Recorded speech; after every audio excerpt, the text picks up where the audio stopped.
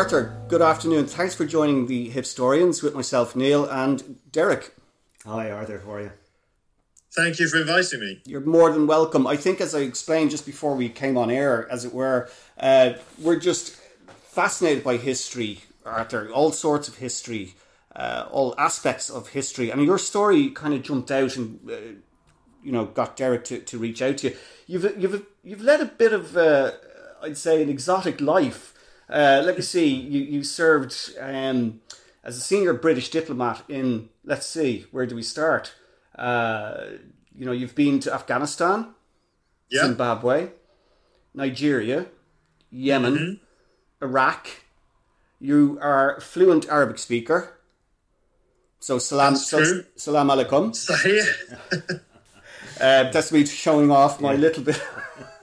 That's about all I have in the Arabic world. But yeah, look, you're coming at history as it unfolds.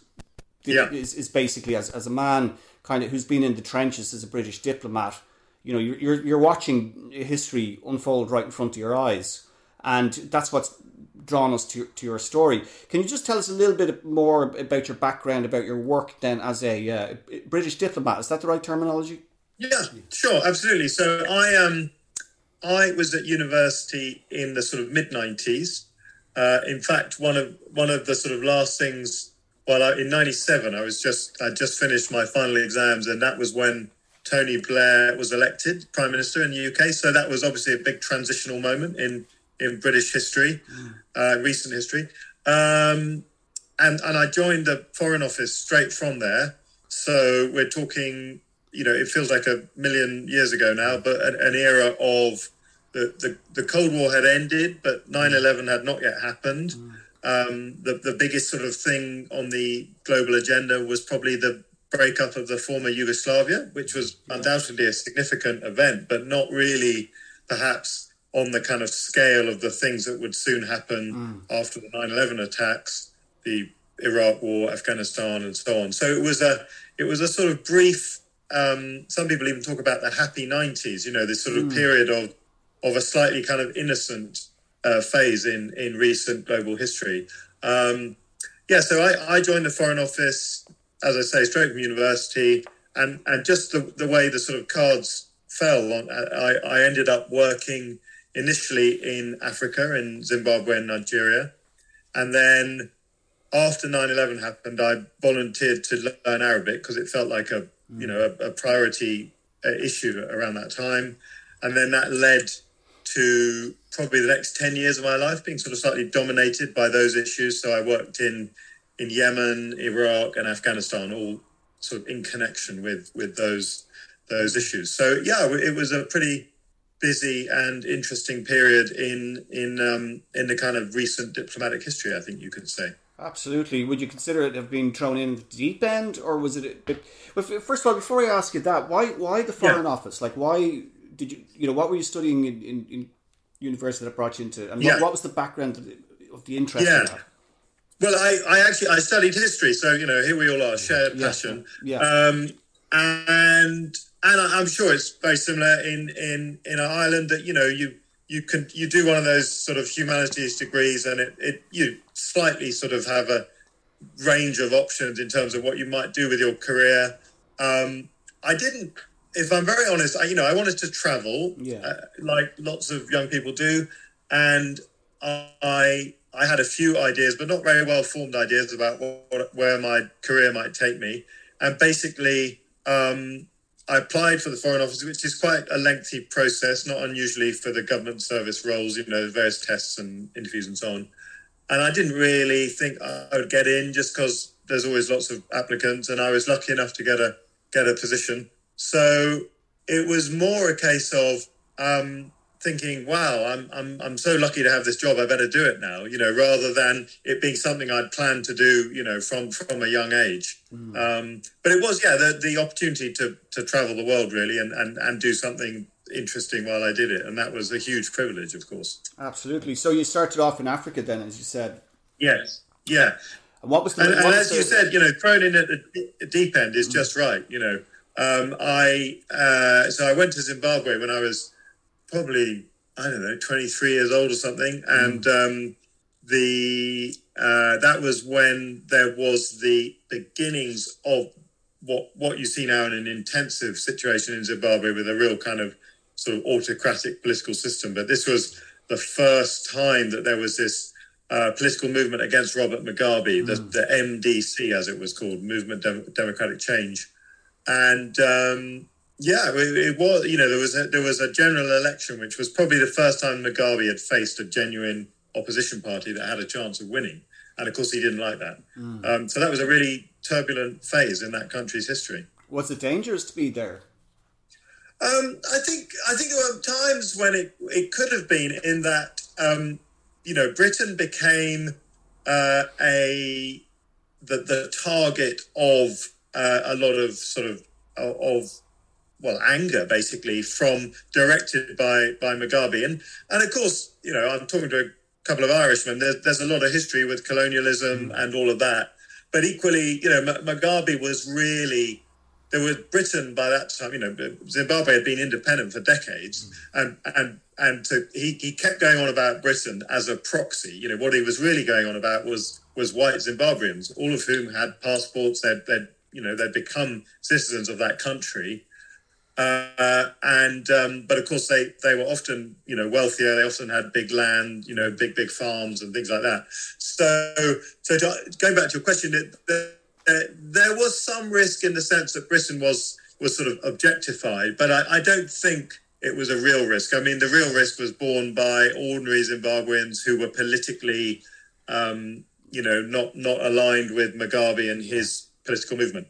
Because, you know, don't make light of it, but it got nasty pretty quickly, didn't it? I mean, you had people disappearing, families absolutely uprooted, people fleeing. It was a very dark time. I don't think it's over either, Arthur, is it? No, it's not. No, it isn't. I mean, I think, you know, sadly, basically what happened, because, as I say, it was the first time there was a real threat to that political movement, which you know, had dominated the country from independence, and the response was a violent response, basically, and it carried on being violent to the point that a lot of politicians, you know, some were disappeared, some obviously left the country, fled to South Africa or came to Europe or whatever, and the kind of the energy behind it was sort of crushed, really, and there were some of the so-called white farmers were targeted, some were murdered, some again had their land seized. Well, most of them had their land seized. And many of course left the country as well. So yeah, it was a very sad period, and you know, nobody really ended up benefiting. Even, I mean, a few of Mugabe's cronies obviously got rich, but the economy of the country collapsed. The currency became worthless. You know, you could go around with these like bricks of notes just to pay for a cup of coffee or something. It was quite bizarre. And you were 23 at the time. Yeah, so it was. Baptism of fire, I suppose. Really? And of course, you learn quickly in those situations. Yeah. I'd say. Did you ever get to meet him, Mugabe, or be in his circle? Or well, I did. I went. I wouldn't say it was a meeting, but I went to the state opening of Parliament a couple of times, and it's quite an intimate. The Parliament building there is quite intimate, so you end up being quite close to the man. He's physically quite small. Oh. A very powerful speaker. You know, he definitely had a presence about him.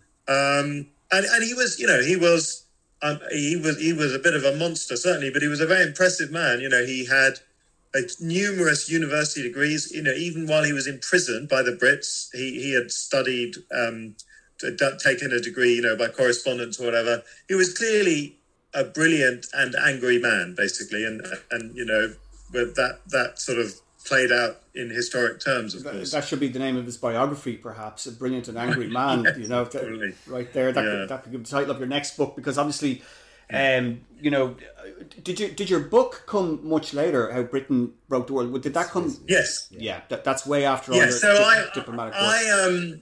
I finished. I left Her Majesty's service, or as it was then, in 2014. So nearly 8 years ago now.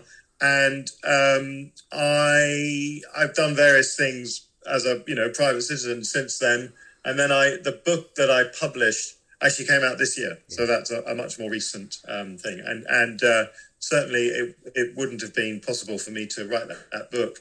While still in the foreign office. Absolutely. Official secrets acts and everything. Yeah, no, Arthur, myself and yourself are exactly the same vintage. We're both 1975, so we grew up in a world, I think. I mean, aside from the few periodic economic woes that were experienced in our childhood and the 80s and whatnot, we were very insulated from a lot of the major events in world history. And I suppose, we would have had our views coloured by that, certainly.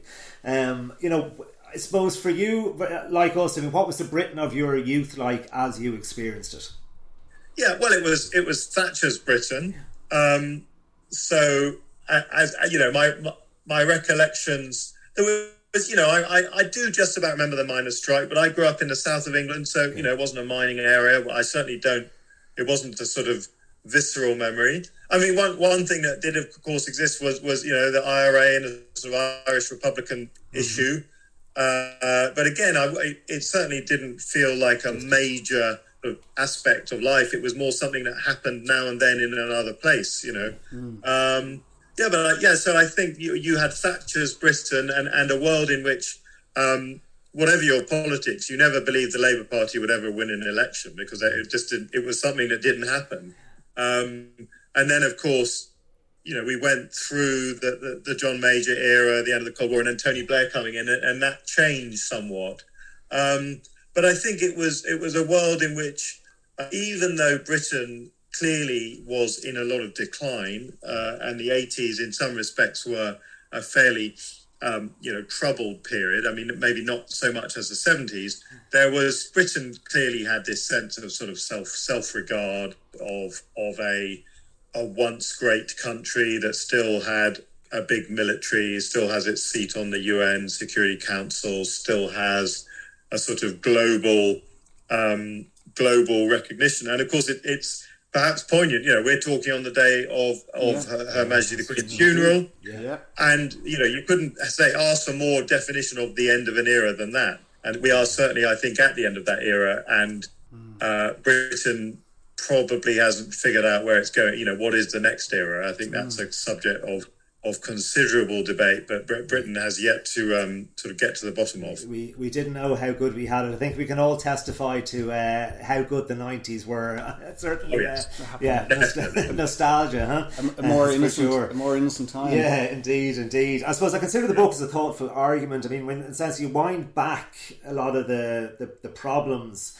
to 2003 and Iraq. I mean, you even go as far back as the Balkans, and how this has led to, I suppose, your thesis on how Britain has broke the world. I mean, I suppose you mentioned there was a step away from internationalist this rules-based system via the UN resolution, and when Britain took the view that if a state was unwilling or unable to protect its people, well, then it was okay to invade in order to enforce those rights. And I think and again, this is a lot around, obviously, with your podcast Doomsday Watch, which is fantastic. I really do. I listen to every episode. But of course, this was where Russia was watching. Putin was waiting for his moment, and I think it's probably ignited a nationalist bent in the Russian citizenry at that time, and he has profited or used that to profit again. So that'd be correct? Yeah, I think that's right. So really, what I sort of looked at in the book is you've got this moment, as you mentioned, the 90s were a great period. The Cold War was over, democracy had won. It felt as if the sort of Western capitalist model, whether we're talking about Ireland or Britain or, America, it was going great guns. The stock market was shooting up, houses were climbing in value, everything was great. And certainly if you were leaving university in the late 90s, as I was, you weren't too worried about getting a job. It was about what job shall I pick, not can I get a job. So everything was hunky-dory, basically. And in a way, I think that created hubris, particularly for a country like Britain that, of course, had this history of having been once a global power, not anymore. And Tony Blair, and Blair is somebody I still, have time for. I like his sort of centrist, moderate politics. But I think he made some terrible mistakes on the international space. And I think one of them was this idea that there was so much sort of moral integrity to his own belief and approach that he could, when the rules didn't work, he could kind of cut the corners. And so you saw that, as you've said there, even with the Kosovo campaign. And now most people look at the Kosovo campaign and say, well, that was the right thing to do. It was in protection of human rights. The Kosovars were being targeted by the Serbians. There were massacres and there were, all kinds of terrible things happening. And I don't disagree with that analysis, but I think you have to recognize, as you rightly said there, that others are watching. So if you say, I don't need the UN Security Council to authorize my action, then of course Russia might say, well, perhaps I don't need it either. And in 2014, when Putin had invaded Crimea, that's exactly the argument that he made. He said, he specifically cited Kosovo and he cited Iraq, he cited Libya, 2011. And the problem with this is that I don't want someone to mistake what I'm saying for saying that I think then Putin was right. No, he was wrong too, and he was more wrong, arguably, the way the Russian army behaves in Ukraine, carrying out massacres, war crimes. There's no debate, but we've made it easier for people like that to make that argument by our own behavior, where we've kind of said, well, the rules are for the other people. We're Britain, we're America. The rules aren't for us. We're above the rules, and that's we're now kind of reaping that bitter harvest. So where did it all go wrong, Arthur? Well, I think it's a gradual process. I think the thing about Kosovo was that ultimately the core objective was achieved, and that the Serbs were driven off the territory, and as everybody knows, an international force came in and stabilized the ground, and the human rights of the Kosovars were protected. So that sounds good. But what it did, I think it gave, particularly for Blair, but also for some of the neocons in America, it gave them this kind of sense of destiny that they had found a new way to handle, basically sort of undemocratic forces around the world. So then after 9/11, now, of course, 9/11 was a horrific crime. It was a crime of mass murder. 3,000 people died in New York on that day. So again, we don't, to make these observations is not to somehow justify what those people did. Yeah, you're putting it in context. You're just putting it in context. Exactly. But so after 9/11, the view was taken that we the West, but particularly the UK, the US, NATO countries perhaps, we the West have found a way, using our powerful military, to bring democracy and bring freedom. And effectively, it's this kind of, some people call it a liberal interventionism or military interventionism or military humanitarianism. There are different terminologies used. And you had, first off, the invasion of Afghanistan straight after 9/11. Now, that was, at the outset, was a very limited operation, very small numbers of foreign troops on the ground, mostly kind of special forces, very light footprint. But the real tragedy was the invasion of Iraq, where in a way the whole thing was turned on its head, and the decision was made to invade Iraq, and then kind of they had to find the justification.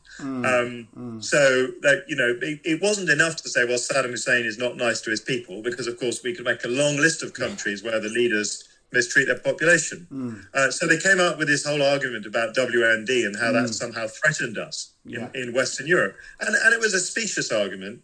And as we subsequently learned, in fact, he didn't even have the WMD. But even if it had them, even if it had a few stocks of chemical weapons, could you really have justified invading Iraq, wiping out not just, the leadership, but most of the institutions? The army was shut down, ministries were shut down, and the country was taken right back to a sort of a barely functioning state. And is that when you ended up there? In the aftermath? So my time in Iraq was not long after the invasion. Wow. And we were looking at a country that, as I say, had hardly any functioning institutions. And you had this hugely complex sort of imperialist program, basically, driven by the Americans.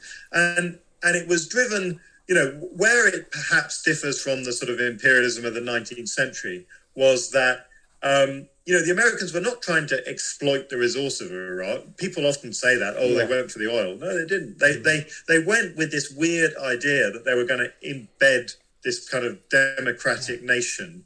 But of course, as any country that has managed to become a democracy will know, it happens through a gradual process of the people in that country, experimenting with different systems, and constitutions get adopted and discarded, and there are civil wars, and there are all kinds of stories in the history of most countries on that long journey to democracy. And the idea that you could have just turned up with a load of consultants and soldiers, that was the plan, it just was, it was crazy. And I remember when I was there in Iraq, you would meet people. Often they were really sort of charming young Americans who were there. There was a guy who was making the Iraqi stock market. And if you think about it now, it just seems a bit hilarious. But at the time, there was this whole idea that if it's a vibrant capitalist economy with stocks being traded in Baghdad, then, somehow it will be more democratic. We all know how that story ends. Not very happily, sadly.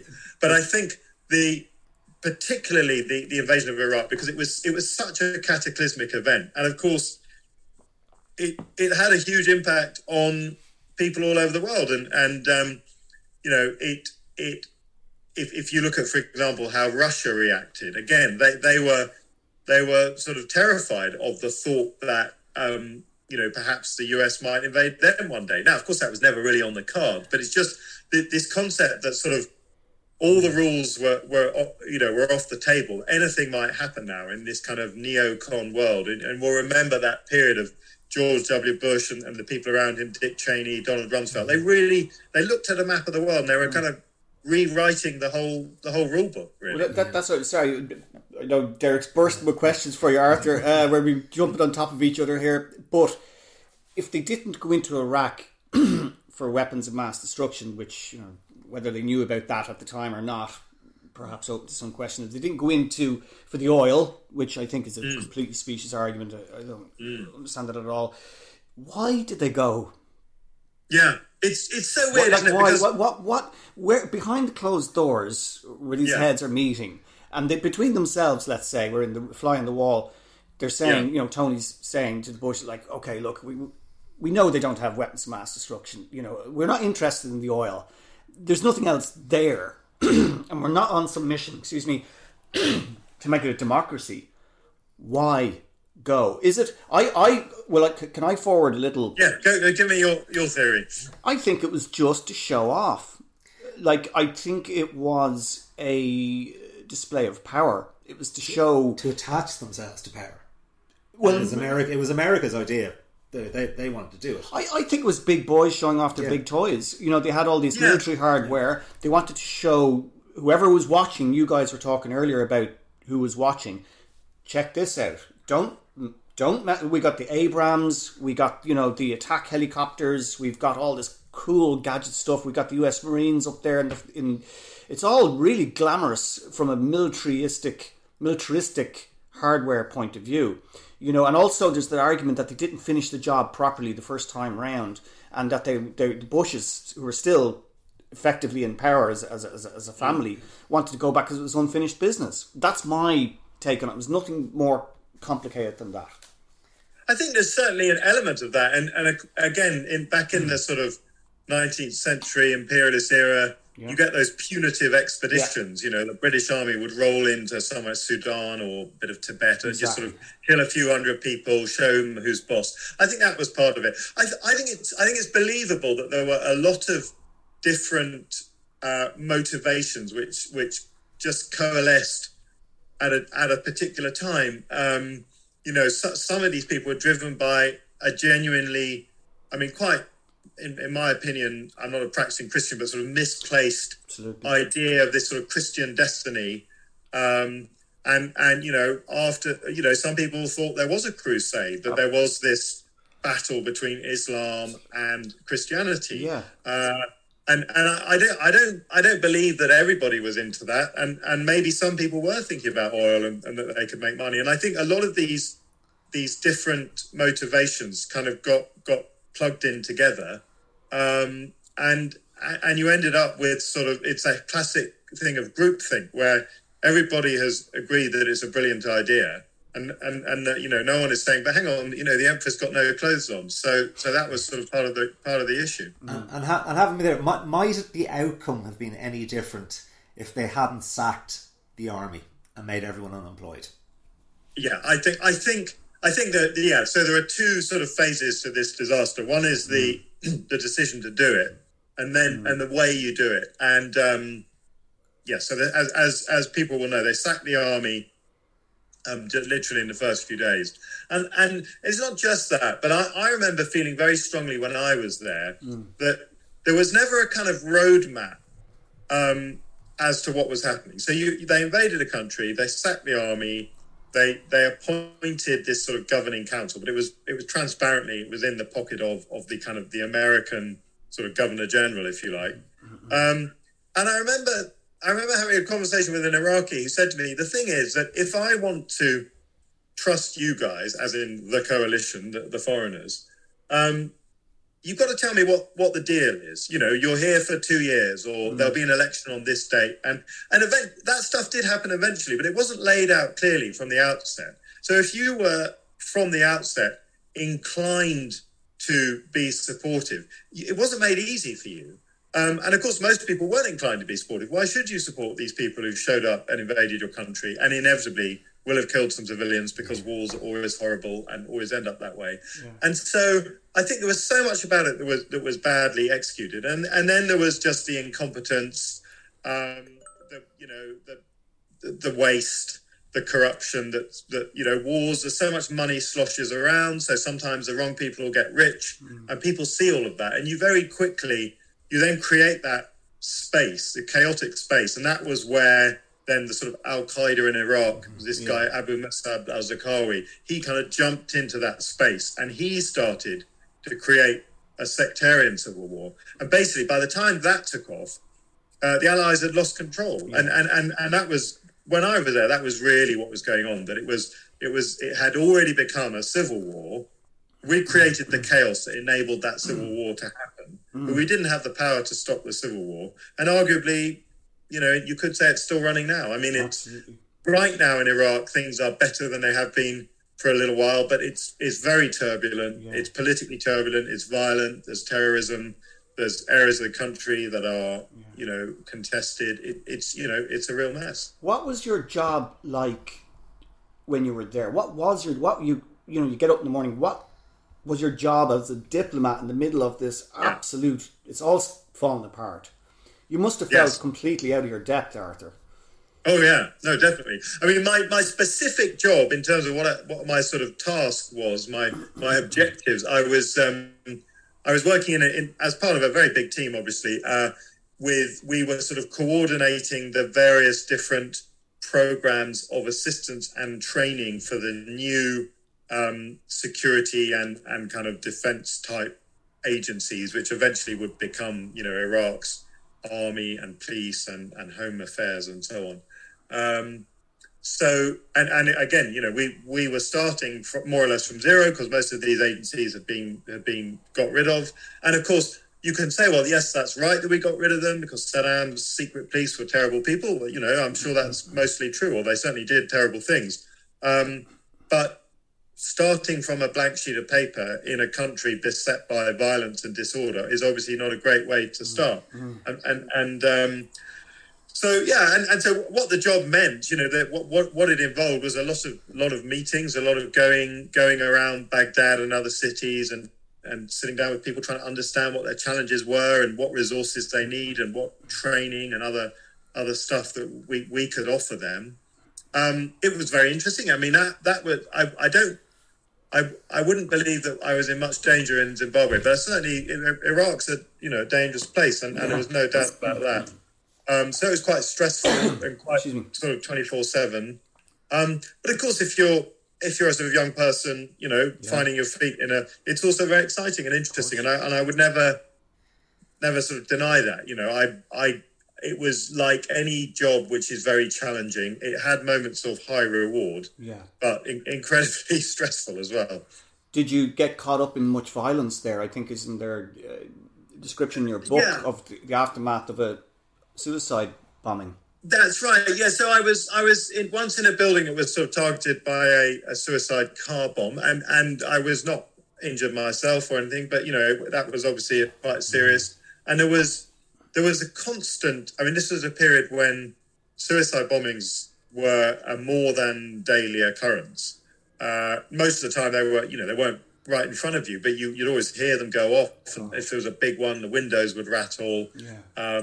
And then there were, people would fire mortars. So a lot of our offices were inside the so-called green zone, which is like a secured area of the city, but it's not secured from the air. So if people were firing in mortars or something, you'd then go to a sort of shelter. So it was, in that sense, it was a lot. I wasn't in the army or anything, so it's a lot to come from or come into when you've just had a sort of normal civilian life up to that point. But very, very kind of visceral experiences that stay with you, for the rest of your life, really. And what were those redeeming features of that work there that you mentioned? Well, one was just as in every country, you meet amazing, wonderful people, and I haven't managed to keep in touch with that many, partly because the work we were doing, it was not safe for those people to be sort of overtly friendly with people like us, but there's one or two connections I've still maintained. And you end up, you just learn a lot you learn things about a country that you just don't expect. So Iraq is a really diverse place. It's not kind of monocultural at all. It has, people know about the Sunni and Shia, and you've got the Kurdish community, but it's got a big indigenous Christian community. There are other faith groups that people hardly hear about. There's Yazidis and Mandians. So these are very sort of obscure religious groups that are completely distinct from the other sort of better known religions. And Iraq, because Iraq's on the frontier of sort of the historic Persian world, Iran and all that kind of influence, and then the Arab world, it's culturally quite, I would argue perhaps more culturally diverse than some other Arab countries, just from my experience anyway. So I found it really fascinating and enriching. I've ended up with it's full of, like many countries, full of incredibly gifted people who have so much to offer. And of course, you wish for it that those people can give to their country and not be constantly beset by this kind of chaos and violence, which sadly has been the experience of the last, probably now 40 years. Yeah, very good. There's a part of Britain I'd love to ask you about, and it's an idea I've always tried to get my head around and go, wow, it's a little known part, I think, of Britain, and it's a financial part, and it's referred to as the city, rather colloquially, and when one kind of thinks of that, you go, it's just a name for the stock market, but no, it's a state within a state. It's the whole notion of there was an agreement when the Normans came, go, well, we're going to keep this, and it's got its own mayor, and it regulates itself, so it's answerable not to the state, and then through obviously the Virgin Islands and all that. So Britain has become essentially a massive laundromat for people with cash. Absolutely. And I touch a bit on this in the book, and certainly the way it has sort of come back into the public consciousness is the laundromat for the sort of kleptocrats, and obviously Russia is a key case study, but of course it's not unique to Russia. There are countries all over the world where unfortunately public officials can steal money, and then they and they can sort of launder it through the British system. And as you say, you've got the City of London, and anyone can go there and you can see St Paul's Cathedral and all the old buildings and the banks and things, but it's a concept more than a place, isn't it? And you've got, as you say, you've got this sort of self-regulating financial district with obviously huge influence, huge power. So many politicians either have worked there or continue to work there, continue to have advisory roles and all those kinds of networks of influence, the lobbying and all the rest of it. But then on top of that, these little bits of, some people call them the little red dots of what used to be, a huge British empire is now a few little islands, the British Virgin Islands, Isle of Man, Jersey, Cayman. There's a few of these places, and in land area, they're completely insignificant, but they're significant because they are these offshore territories where regulation is close to zero, where you can have shell companies where no one knows who the directors are, no one knows who owns these companies, and they're sort of almost the perfect framework for laundering money, for taking money from one jurisdiction and secretly putting it in another place, and so that's in this strange way. Britain has sort of perfected that system, and particularly in our relations with Russia, we ended up having this kind of schizophrenic policy. So on the one hand, we're in NATO, we're a big military power, we're quite hawkish. We certainly say that we're standing up to Russia, being very firm with them. But on the other hand, if you want to buy central London property through a shell company in the Virgin Islands, no questions asked, that's fine too. If you want to send your Russian oligarch kids to Eton College, so they can get the finest education, that's fine too. And so we've got this very, it's an incoherent policy. But ultimately, the people who operate this system, these financiers, lobbyists, advisors, solicitors, and all these people, they are the British ruling class, more than the old aristocrats, the old blue bloods in the House of Lords. They've kind of moved on and become a bit irrelevant. But the people who really run Britain now are that, the upper professional classes, particularly around the financial services sector. And so their power is probably almost limitless. Wow.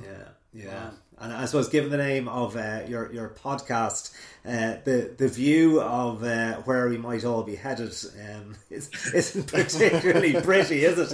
No. Yeah. No, I mean, So doomsday watch. Obviously, I mean, you could say, well, we're keeping a watch in case it comes, and then we're going to steer off in the other direction. I suppose that's the hope. Yeah. I mean, it's interesting. We came up with the name, and then we sort of. I suppose it's a bit like sort of a kind of geopolitical horror movie. And they say, people love a bit of horror, don't they? Yeah. But you hope the things don't happen too much. There are more things you think about than actual. But oddly, of course, with Putin's invasion of Ukraine, that actually sort of, it has come true.